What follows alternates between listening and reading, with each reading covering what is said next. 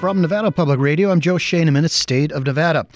Even in a city as news-rich as Las Vegas, last week was over the top. We had someone climbing the sphere and causing $100,000 damage.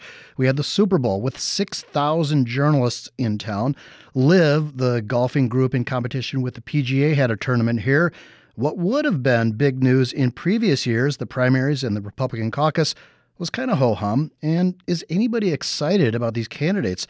What about young people thinking about how men generations older than they will govern? And on the sports industry side of things, some people don't care about the Super Bowl. Some live and die for it. What did you think? It's also Black History Month, and there's sports in Vegas. It just keeps growing. We have the WNBA, NFL, NHL, professional rugby, professional women's volleyball, professional lacrosse. The NBA is very likely coming, and thanks to a $400 million gift from taxpayers, professional baseball. Is that good for Vegas? Has it been in any way good for you? Do you get any sort of trickle-down boost from the monetary windfalls expected for the casino industry?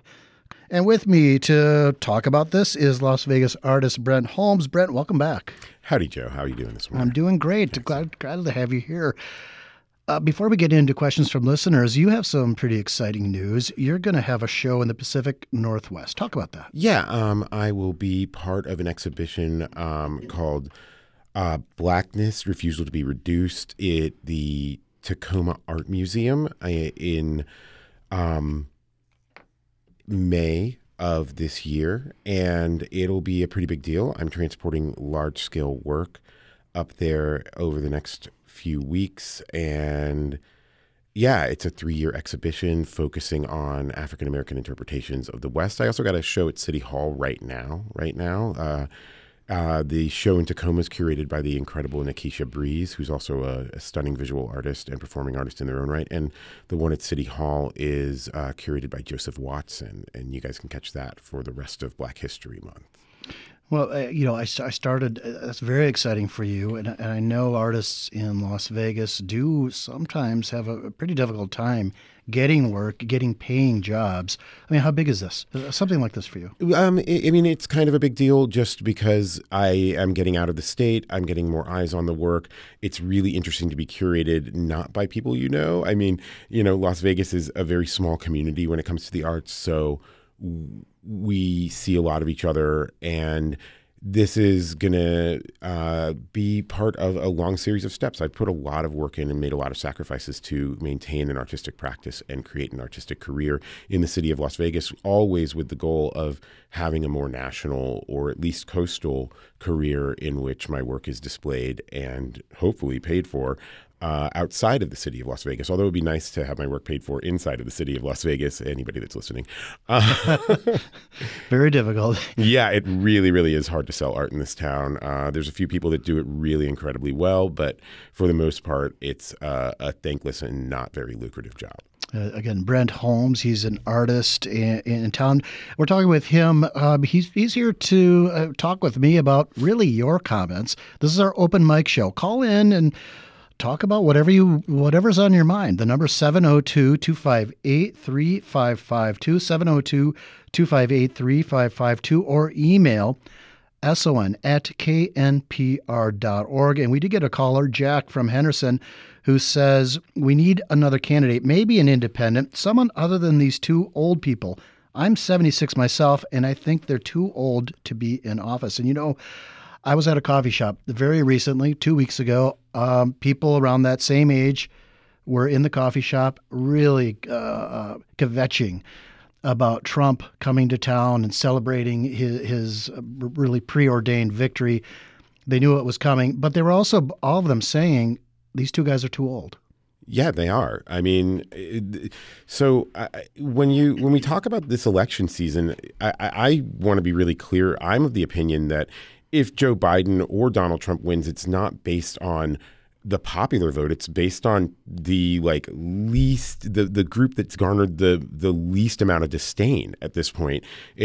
People are enthusiastic about Trump, but only a small fraction of the American populace. And people are less maybe or more maybe enthusiastic about Biden right now. But again, I don't see anyone really wanting this as leadership. And I've got a child that's turning 18 this year. This is his first election, and he's got the choice of very, very old millionaire and very, very old millionaire. Well, we're talking about people who are 2 or 3 generations separate from him. Yeah, I mean, this is 2 to 3 generations away from him. These people have no understanding of what my eldest son sees as the future or wants the future to be for himself. Their future is very muted. They're still living 20, 30, 40 years ago psychologically. You've got a Joe Biden and a Donald Trump that have these ideas that were established when they were young men, and they've been following those the entire time. We need younger people to speak to younger people and to lead us into the future that people want. You might not necessarily like it if you're within the age demographic of a Donald Trump or a Joe Biden of what younger people want the future to look like, but that doesn't mean that it isn't what the voice of the people want. And democracy is supposed to be about that, right? About giving the people what they want, about really catering to the mass of the populace. And that's not being done. I don't see very much enthusiasm on either side of each camp. Yeah, yeah. And if you're out there listening, again, this is our open mic show, 702-258-3552. What do you think it would take to get better candidates for the presidency? I mean, can we call in some senility here too? I mean, there's a certain point at which you wouldn't let somebody that's 73, 76, 75 run a McDonald's, right? Like you wouldn't let them because they're just too old. They're not quick enough to even run that. If you wouldn't let them run a McDonald's, why are they running the country? And why are we even taking this seriously? I want at least people that can, access their own internet servers and update their Facebook by themselves without having to have a whole team of people. And that's certainly not who's running for president right now. I don't know. Yeah, fascinating points, Brent. Brent, we also just had the Super Bowl. I'll say I watched it for the food. I know somebody who's a great cook, so I went there to eat. But man, I thought most of it was boring. I thought the halftime show was a complete yawner with Usher. Totally not Vegas. Did you watch it? No, I absolutely didn't. I have recused myself from watching the Super Bowl for most of my adult life. I'm very grateful for that. I have very little interest in football. It's a wonderful spectacle for people that are into it, I suppose. I know people love competition in sport. I don't know why we make such a big deal out of these things worldwide and in the country. And, I was actually, shoplifting at Smith's because that's what I did. Shopping? No, shoplifting. Okay. No, guys, here's the thing. Self-checkout, if you're going to make me check out my own groceries and everybody's going to be staring at their phone watching the last bit of the game, I'm going to take a kitty litter pooper scooper and I'm not paying the $17 for it. Did the alarm go off? No, nobody cared. I could have walked out of that grocery store with all of my edibles. You could have walked around naked. I could have walked around naked. Barely anyone was conscious of anything except for what was on their phones. Every employee, everybody in the store, except for the select few people that were walking in and out with their groceries. And had I not paid for anything that I picked up, I don't think a single soul would have noticed. But you heard about the halftime show. Yeah, I mean, maybe you watched it on YouTube. What were your thoughts? I mean, it was produced by. Well, you talk about that. Well, yeah, I mean, this is a really, really fascinating thing. It's also Black History Month, folks. Yay. February, as I like to call it. And the entire Super Bowl was produced by Jay-Z and Beyonce's corporation. They were in charge of the production of the Super Bowl and the Super Bowl halftime show. We had two of the wealthiest Black people in the world, right? In the world. And these are entertainers. And I love... And also, one other superstar. Oh, we also had LeBron James in town. Mm-hmm. I was actually working a gig for Mr. James for his show The Shop that's on YouTube. And again, the wealthiest Black people in the world. And there's, I do call into question when it comes to Black History Month and when it comes to American culture, when we look at the achievements of African Americans, we have so many wealthy entertainers and athletes. Where's my billionaire Black physicist? Where's my billionaire Black scientist, technologist? Where's my billionaire black Jeff Bezos, whatever that is. He's just a mercantile trader, right? But where is that in our culture, and why are we constantly seeing people of African descent working in these very niche realms where it's acceptable for them to make incredible amounts of money? And we can talk about, exclusionary practices, systemic racism, and the economics of getting into higher education and achieving things while being African American outside of fields in which they are acceptable, which is music and sport primarily. I love that. 702-258-3552. Give us a call. This is our Open Mic Monday. Anything you want to talk about? We got a call earlier from Patricia in Las Vegas who said, in reference to my comment about the $400 million gift we gave the Oakland A's, she says, I don't recall agreeing to give them a gift. It was shoved down our throats. Patricia, thank you for that. That's well understood. And we have a call from Penny in Ridgecrest. Welcome, Penny. Hi.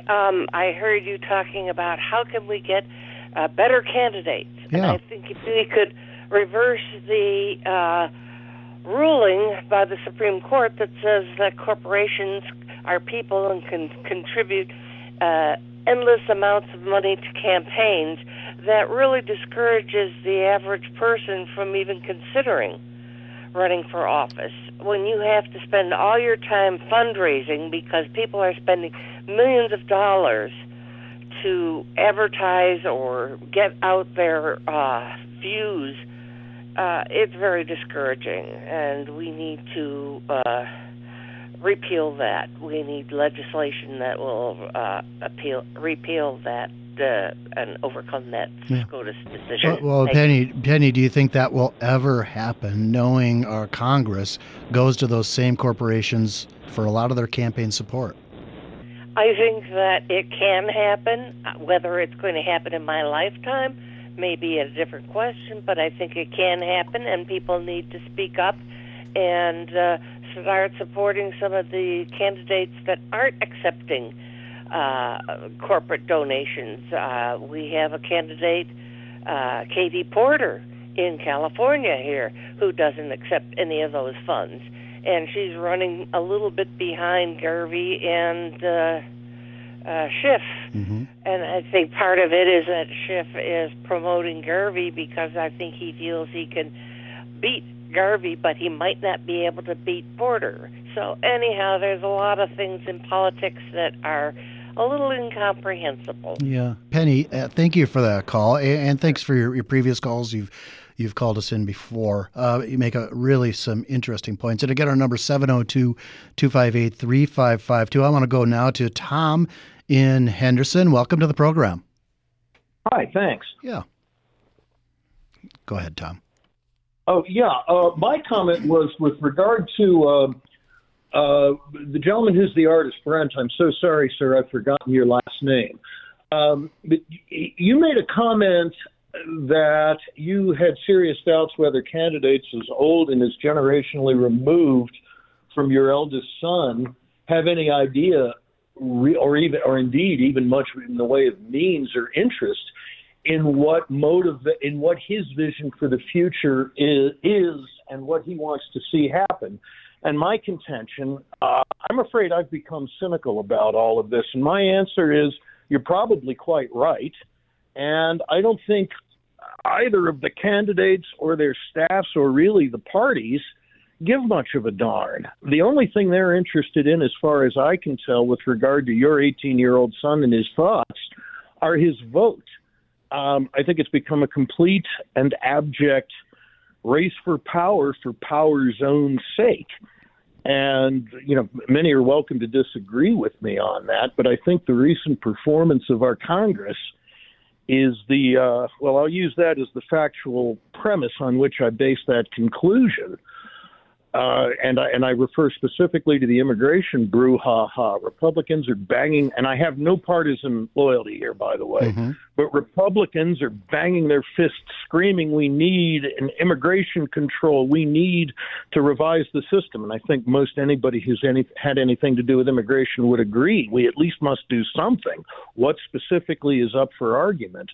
But finally, this Congress that is unable to agree on virtually anything, finally they get a bill together, they're ready to go, and because the top dog in one of the parties says, "No, this could hurt our campaign," they say, "Okay, all this legislation that we've said is absolutely critical for the survival of the United States, forget about it."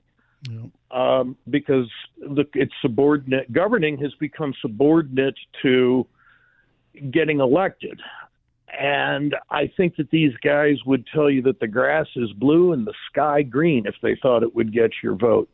Such is my thought. I'm not sure where to go with it or what the comments are, but I'm dying to hear what you guys have to say. Tom, that was a great call. Brett, what are your thoughts on this? I mean, I think both Penny and Tom are alluding to something that I am of the opinion, and these are opinions, but I think they're fairly accurate. I think this is we're not having a race for power. And as far as corporate interests funding campaigns, I think the corporations are the campaign at this point. The inextractability from American politics, both locally and abroad, from the interest of corporations, multinational and at home, is blatant at this point.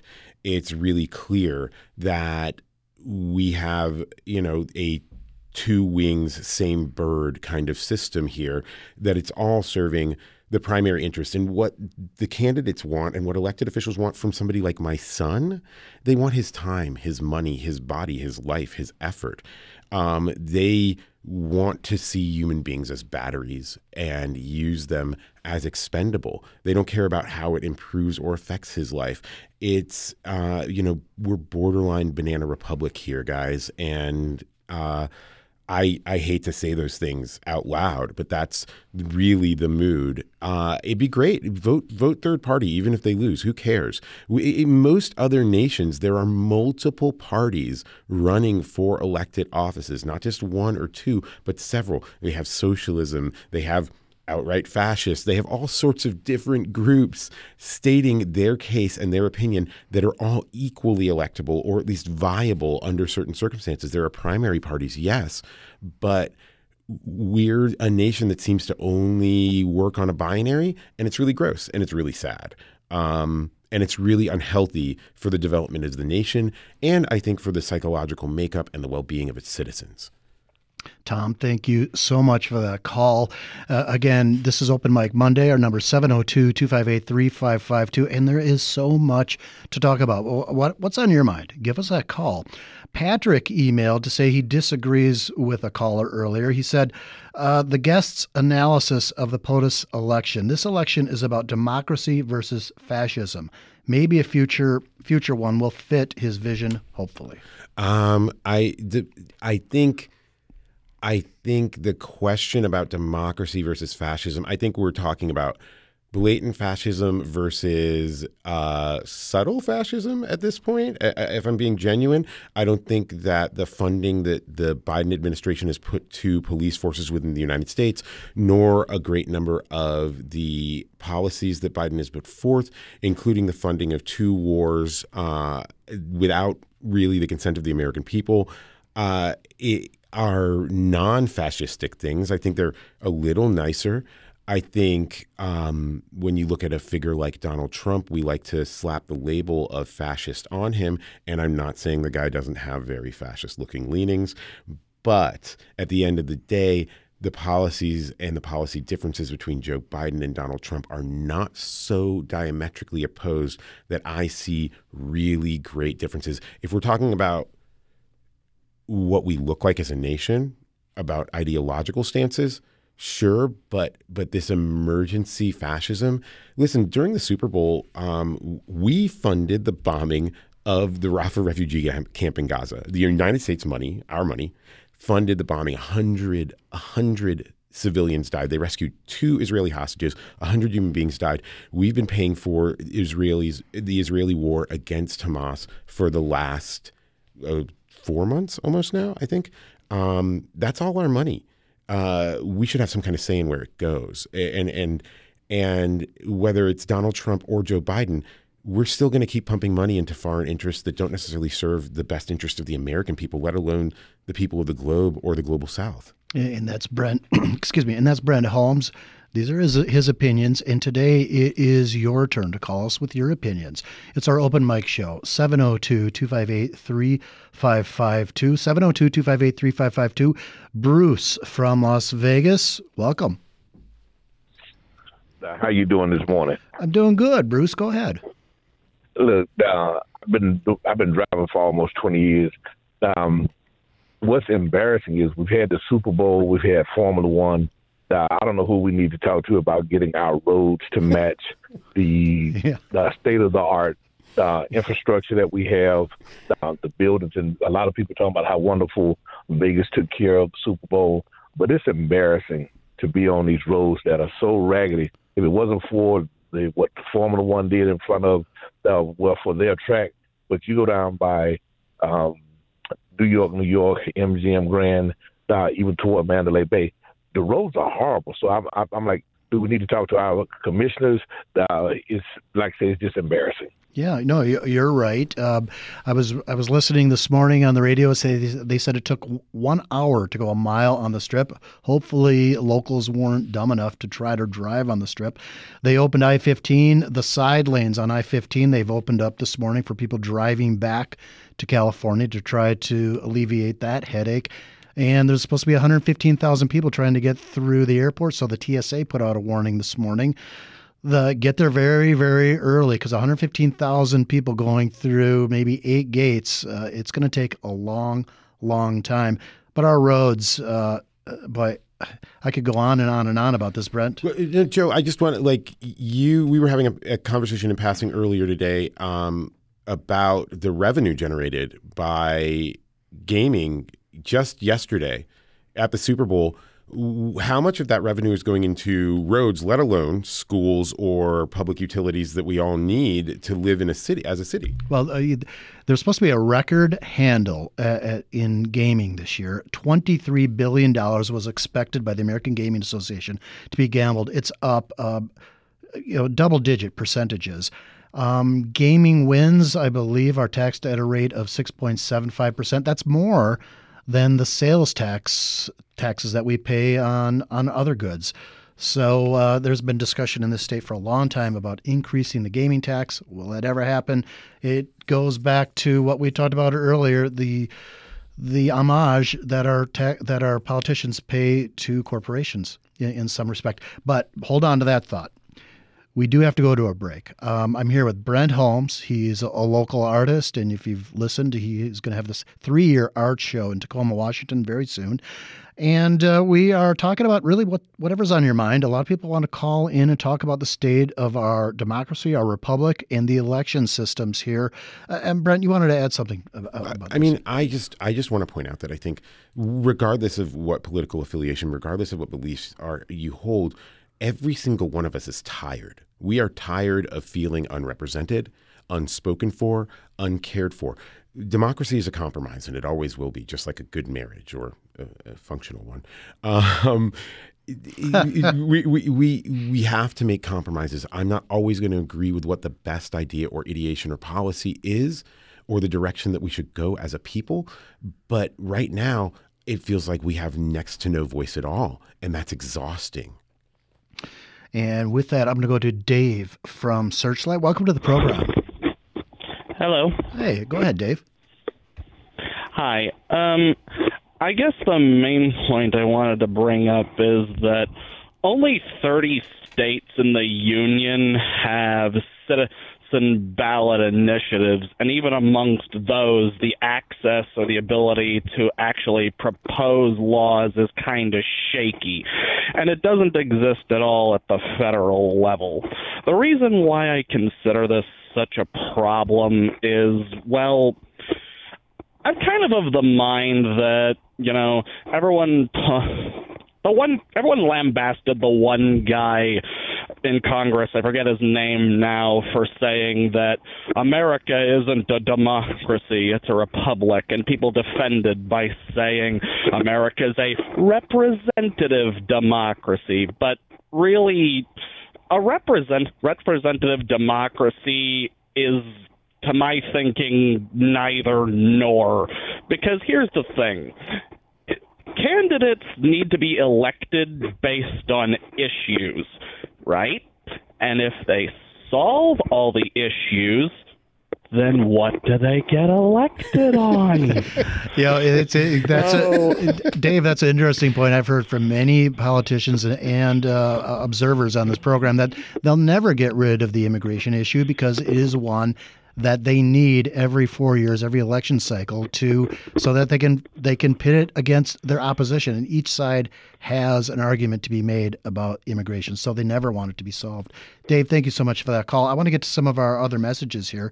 Kay from Las Vegas says, with all these sports activities in Las Vegas, why can't we have street lights on throughout the city? It's dangerous on these streets. And from Brian in Vegas, he says, I agree on the roads. I'm a delivery driver for All-Star Dry Cleaning, and the street paradise between Harmon and Desert Inn feels like I'm driving on a dirt road. And I wanted to go to call Holly in Summerlin. Welcome to the program. Hey, Holly, are you, Holly, is that you? I'm here. Yeah, go ahead. Yes, I'm here. Hi, how you doing? I'm doing well. Go ahead. Good. Thank you for answering my call. I kind of, I wouldn't say predicted, but back in the 1980s, early 80s, when corporations started making their move to upend the political system, I was reading a book by David C. Gordon, When Corporations Rule the World.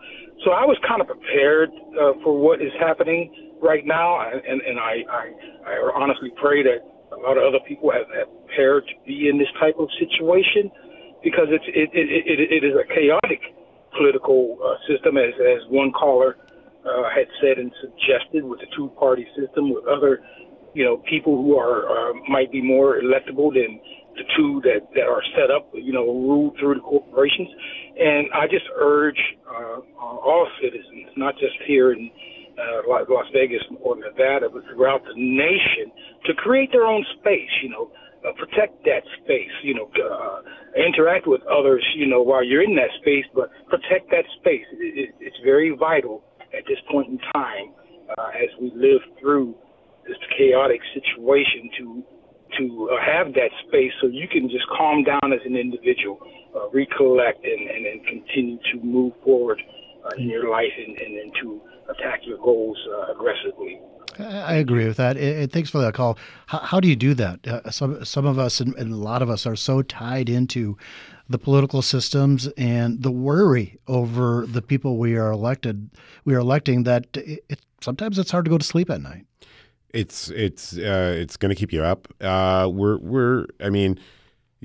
my perspective, and again, these are my opinions, but I think they're grounded in some level of reality. We're talking about late-stage capitalist collapse, and late-stage capitalist collapse is going to be based on markets, not on people. That's how we're being governed. We're being governed based on economics, on markets, on what can make the most profit for the least number of human beings the most efficiently, and that has nothing to do with actual living and survival. I would implore you to go beyond making your own space, everybody out there, and taking the time to make space for others, and finding mutual aid networks and forms of care that can be spread throughout your community, because we're going to need great interdependency to survive all of the calamities that a ubiquitous marketplace and a corporate-based economic system are going to provide to bring our way. And Holly Summerlin, thank you for that call. Also joining us now, Matthew from Las Vegas. Welcome to the program. Thank you. Yeah. On the heels of the comments that were just made, I vociferously agree. Late-stage capitalist collapse is something that we really should be looking at very sincerely and very, very deeply. We also are not acknowledging in this culture that we don't understand. Most of us don't understand that we're actually being governed by the profit motive, and at the core of all of our motivations relative to the corporate schema, what we're looking at, this is the profit motive, and the profit motive tells us that anything is for sale. And so what that does, at a cost, so what that ultimately does within culture is it tells us that all things are marketable, and that the process, what you do is you also end up selling things that are absolutely critical to culture, like your integrity. That's one of the problems that we're watching with the Republican Party. Anything to win. And unfortunately, people don't understand is even when they speak about the political scientists, when they talk about the democratic process, we don't even understand that democracy in modern terms was created in ancient Greece when 90% of the population was slaves. So we need to start revisioning, revamping, and re-understanding what it is that we're dealing with, because right now we're looking for the keys to our car outside the bar when we lost them 3 blocks away. We're looking at the bar because that's what the light is, but that's not what's going to ultimately help us resolve the problems that we're in. And the problem is, given notions of what's going on with the ecology, we may not have time to change this. Great call, Matthew. Brent. Matthew, that was fire, bro. Like, oh my God. I couldn't agree more. We're in a whole lot of trouble. And again, we talk about Super Bowl. We talk about spectacle, right? The old Roman adage of bread and circuses. That's my Instagram handle. These things we're putting on very big shows, whether it be political or societal or cultural, whether it be sport, entertainment, or, all the razzmatazz that is an election season. And why does it cost so much money to run an election campaign? Because it's advertising, it's marketing. It's not actually addressing anything that we actually need to have addressed. And that was really beautifully stated. If everything is for sale, if you're for sale, if your opinions, your values, where does it stop? What isn't for sale? And how much does that cheapen life? Every little bit of life, if all we're trying to do is cut a profit at the end of the day instead of actually make something sustainable and beautiful for everyone around us. That's why I make art. That's why I'm in the arts. I really want to thank our callers today, those who wrote in, Matthew, Holly, and so many others, Penny from Ridgecrest. Again, we're going to be doing this again very soon. So listen to us, and we'll be announcing when we do another Open Mic Monday. And I want to thank those who wrote in, and especially Brent Holmes, Las Vegas artist. Brent, you were great. Oh, thanks, Joe. This is great. It's always great to hear people.